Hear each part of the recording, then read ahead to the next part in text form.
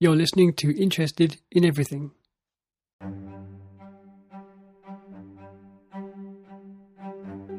Hello there. In autumn last year, I travelled with the Jubilee Sailing Trust across the Atlantic on my first really big voyage with them. The Jubilee Sailing Trust, or JST, own two tall ships. That's Lord Nelson and Tenacious, and on this particular occasion I was travelling on Lord Nelson. I travelled from St John in New Brunswick to London in England via the Azores. I was there about a week beforehand to see my aunt and uncle, and I think the trip on sea took about 4 and a bit weeks. What precedes this is my recordings that I took on board the ship, and I think there's a fair number of them, maybe 30 or so. I'm going to release them bit by bit so people don't die of boredom, but yes, please enjoy my little JST adventure. Hello then, here we are.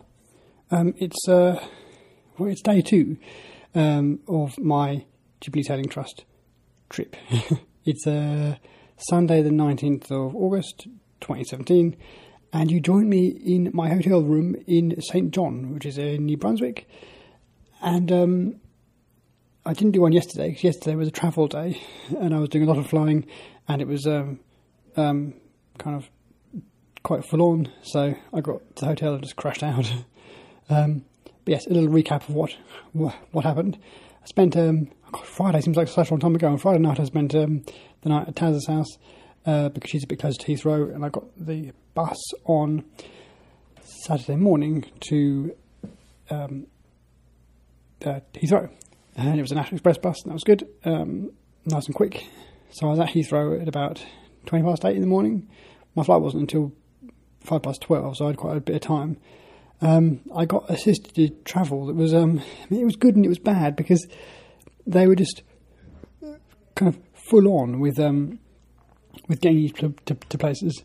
And at one point they were quite angry that I was in the wrong place at the wrong time. But I needed to go to the duty free to do a bit of shopping. But anyway, yes, it all worked out absolutely fine.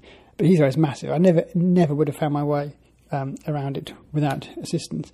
But there's only kind of one type of assistance at Heathrow. It's kind of, if you're in a wheelchair, you get like buggied around, and that's the only kind of way you can do it. So yeah, whatever. That was that. Yes, my flight was good. It was 7 hours and 10 minutes. Left a bit late because I don't know why, really, stuff. But it went really, really quick. I listened to my book a bit more. And had some food, and chatted to the girl who sat next to me, who was from South Africa, and she was travelling to Toronto, and she'd been on 3 flights in 24 hours, and it just seemed ridiculous. But yes, that notwithstanding, it was a good flight. It was quick, and I watched the plane's progress, and it was just good. Had a little snooze. Yes, it was lovely. Yes, Toronto was fine. The assistance at Toronto was really excellent, really sort of kind of hands off, and just really cool.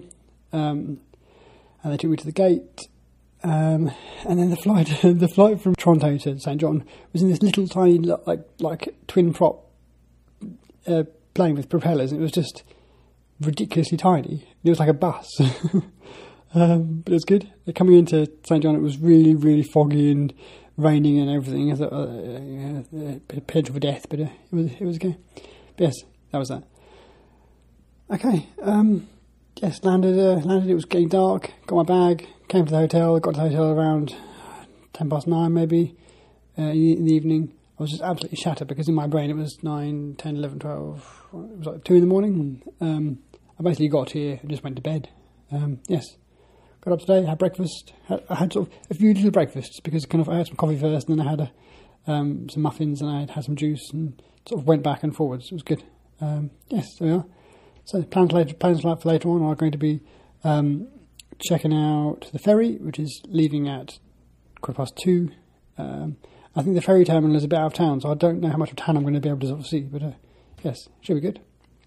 And that's really about it as far as things have happened.